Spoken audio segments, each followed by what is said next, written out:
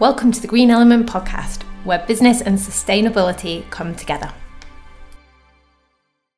Hi Adam, thank you very much for joining us on this Green Element podcast. How are you doing today? Yeah, I'm good, thanks Will. Good to be here.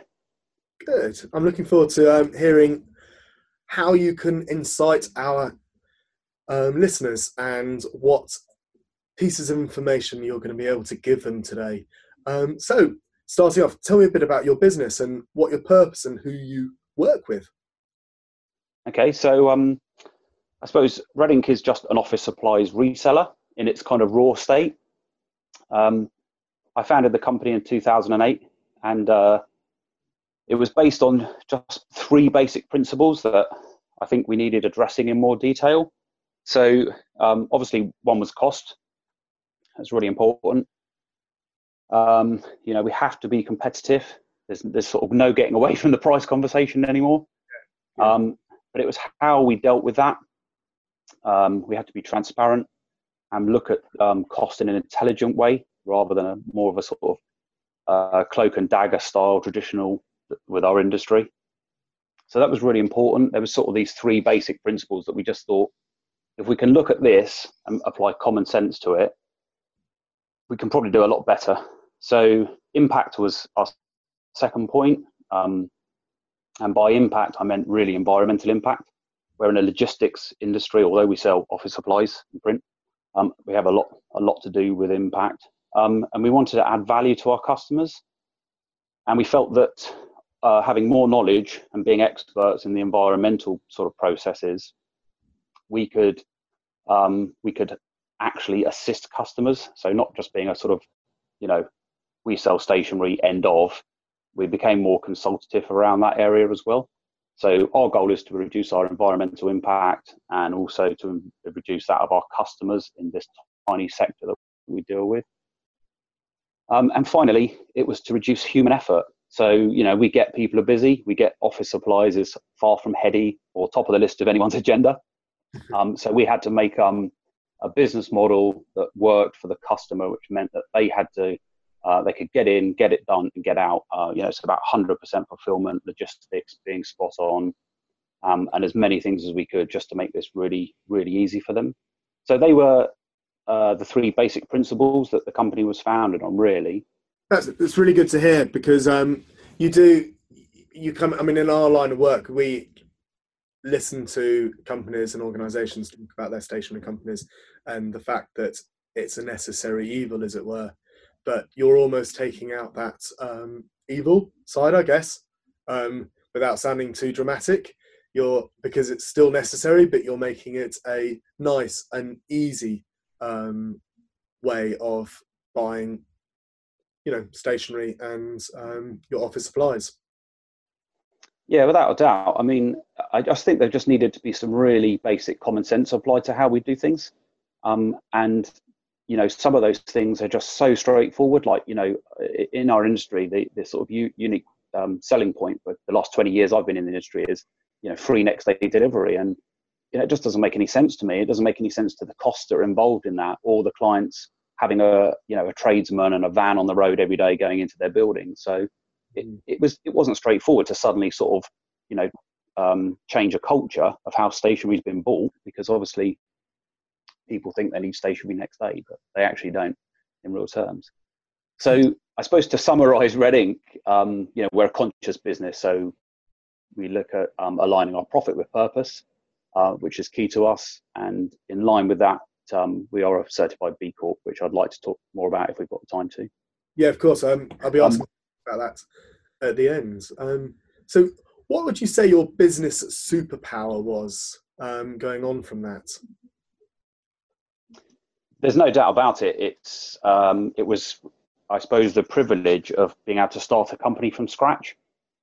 We didn't have any assets. We didn't have any clients. Actually, that's a silly statement. But we didn't have any staff.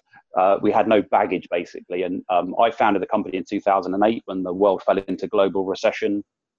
Right. The finance industry sort of collapsed in it, and people were just looking at raw cost.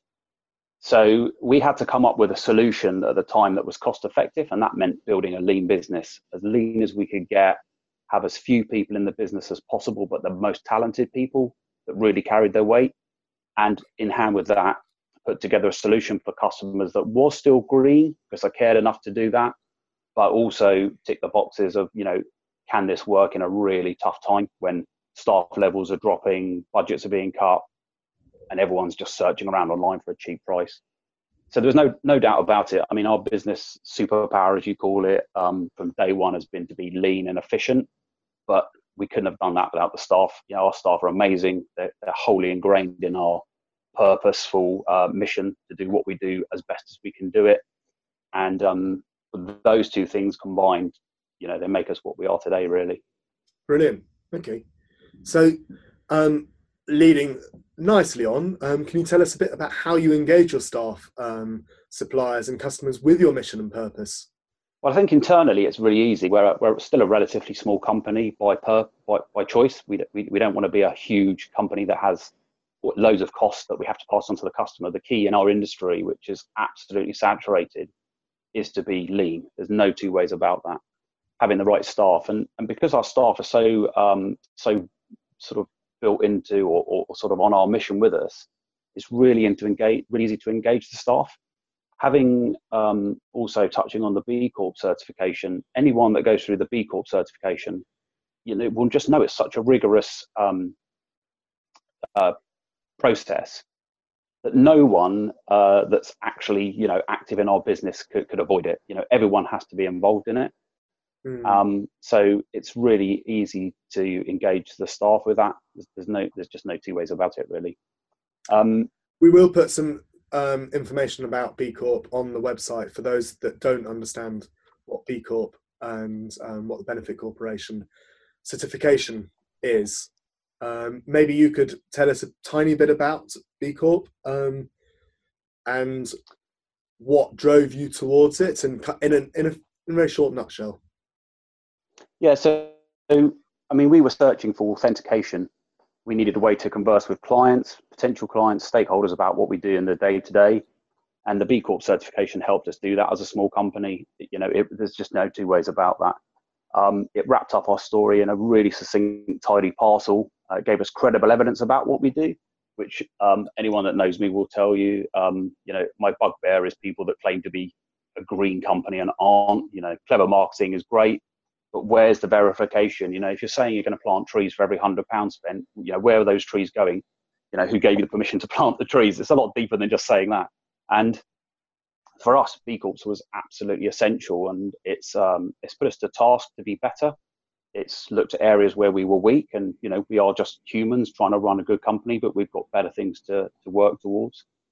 And every year we would produce an impact report as a result of being a B Corp. And going back to your previous question, this is something we share. We share it online, we share it with potential customers, and we share it with our existing customers, and they can really read and see, what we've done over the year, what we've achieved, and how that's been verified.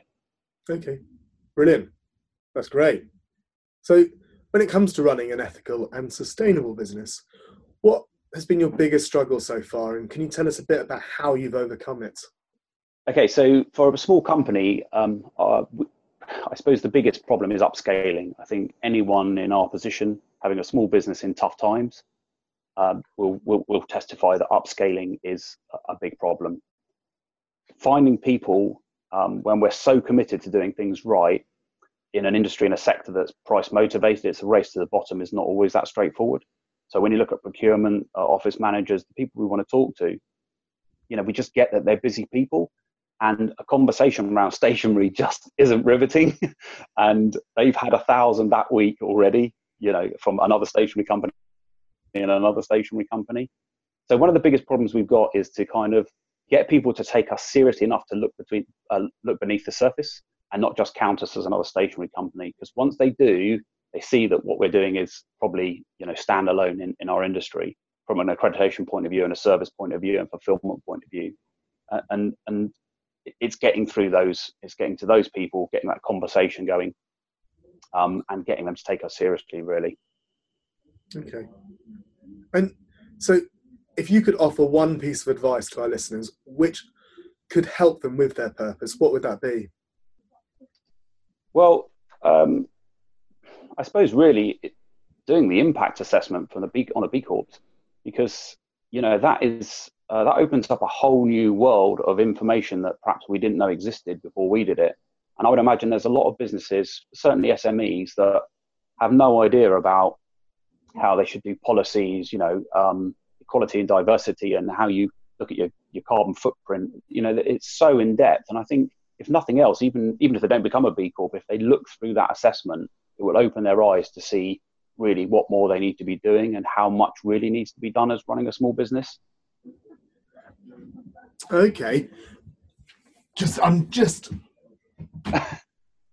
working a shared office, and someone just walked past the pod and opened the door. So we'd start hearing absolutely everything that was going on around us.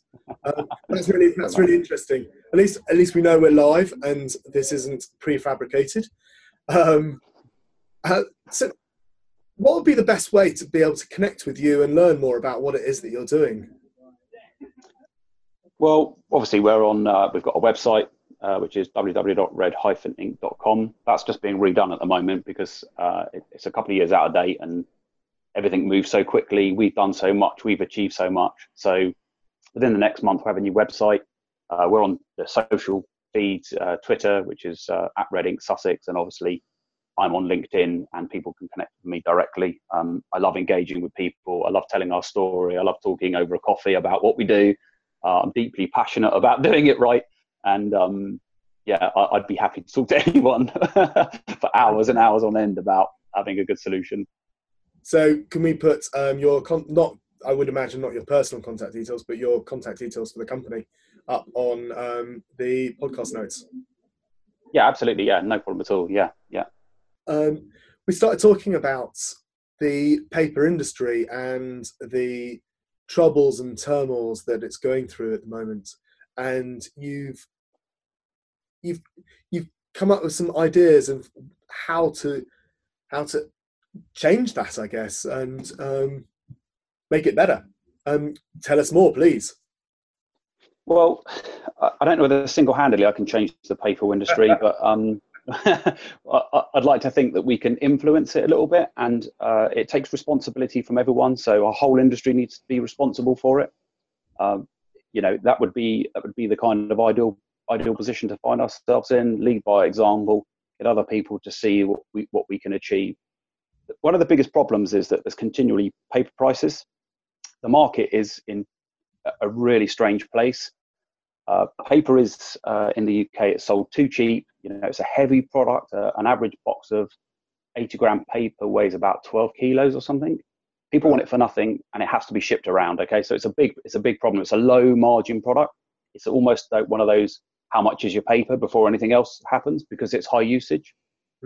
So what's happening generally is that we're just seeing continual paper prices from the mills, and the reason that is that the leading pulp suppliers are finding that the paper market is shrinking. There's less interest in paper, and that's generally the trend over probably the last 10 years, slowly but surely.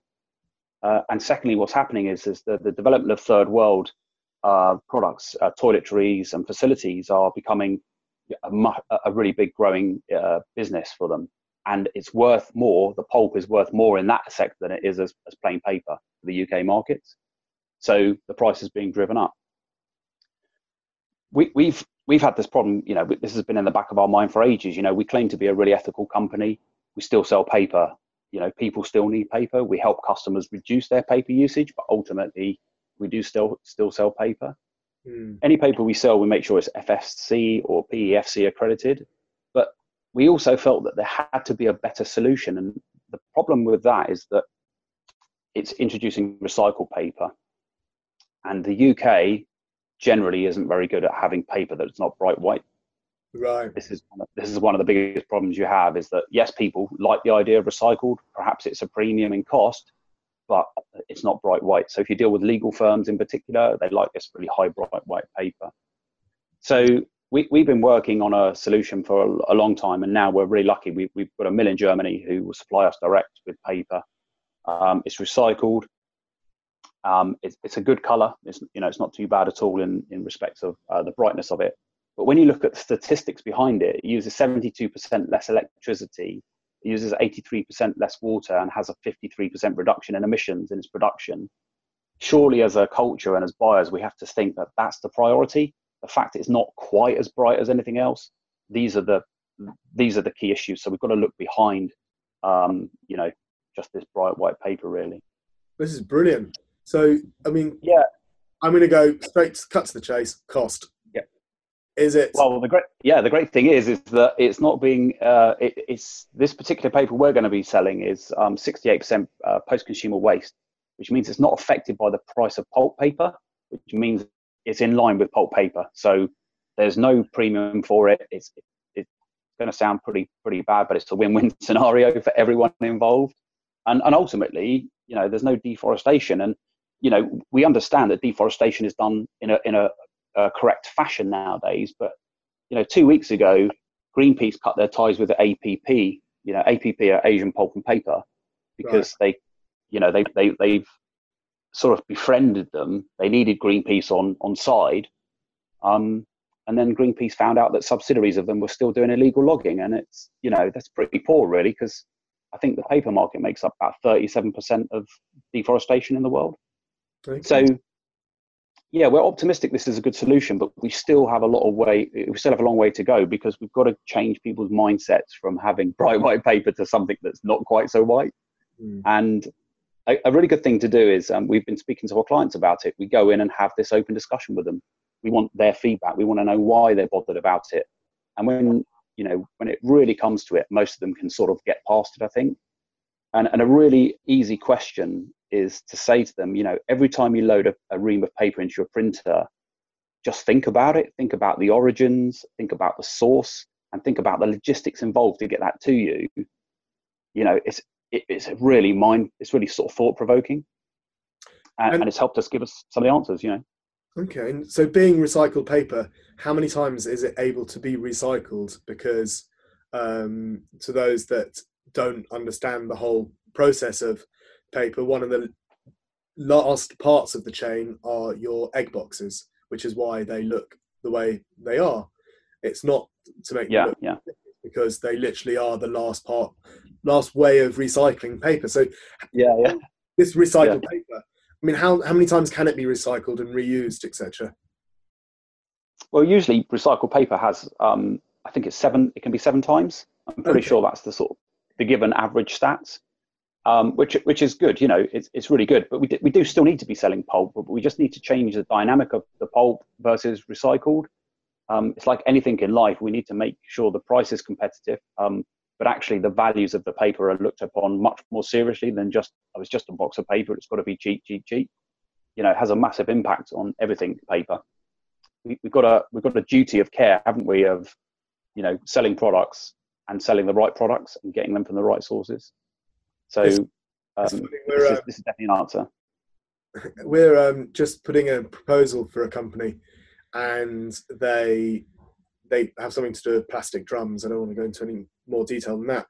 But one of the things that I am looking at, or we as a team, which we're looking at the cost of cleaning the drums versus cost of new drums. But we're also going to look at environmental cost as well, and bring that into their equation in order for them to be able to educate their customers and say, there are 2 different types of costs. There's the environmental cost, but there's also the actual cost. And which one do you hold more dear to you? And can one outweigh the other? Because it is cost prohibitive to go down the reusing, but it may not be if you bring in another different type of cost. And what that cost will be in the future and how we determine that will be market driven. But I do think it's a conversation that is absolutely needed to be had at this moment. So that's brilliant that you're going through that. That's awesome. Yeah, I think you have to treat your customers with the intelligence that they deserve. And the problem is that I don't think we're engaging intimately enough with our customers. This is a conversation you have to go in and see them and sit down with and say, these are the facts. facts are power, aren't they? Once you've empowered someone with all the raw facts, they can make a much better decision. And yes, I do get that, the priority isn't always environmental, but if we can get that lovely mix of we've considered the environmental impact and we've considered the cost, you're going to come out much better off, I think. Yeah. Brilliant. Thank you very much for that. That's really, really insightful. And we will put some notes up on our website on the back of this. Thank you. I mean, have you got anything on your website that we can point people towards on this particular subject? Well, on the current website, we've got a paper converter, paper calculator. So what it does, it tells you that if you put in, it's a real-time calculator, put information in there, it tells you if you buy X amount of, reams of pulp paper, what that means in the way of changing it to recycled. That will move on to our new website. It's not ready yet, but it will move on there as well. So that's a really good thing. But I'm happy to provide any information to people directly if they want to learn more about it. So it's a big topic. I haven't got all the answers. I definitely realise that, but I think we're trying to take the right steps. Brilliant. It sounds like you are. So that's great. Thank you so much, Adam. Thank you. That's all right. Thanks, Will. Thanks so much for listening. We created this podcast for you, so we'd really appreciate any feedback that you want to give us, and you can do that by rating and reviewing on your favourite podcast platform. If you'd like to keep in touch, then we invite you to join our free Facebook community, which has got everything to do with sustainable and ethical business. There are lots of daily conversations, lots of themes, inspiration, ideas, and a really great place to network with like-minded people. If you head over to Facebook and search for The Green Element, hit the groups search function and then just send us a request to join, we'll let you right in. All of the show notes, any links and any references in this podcast will be featured on our website. So if you head to www.greenelement.co.uk, you'll be able to access those right away. We look forward to seeing you next week and hope you have a wonderful day.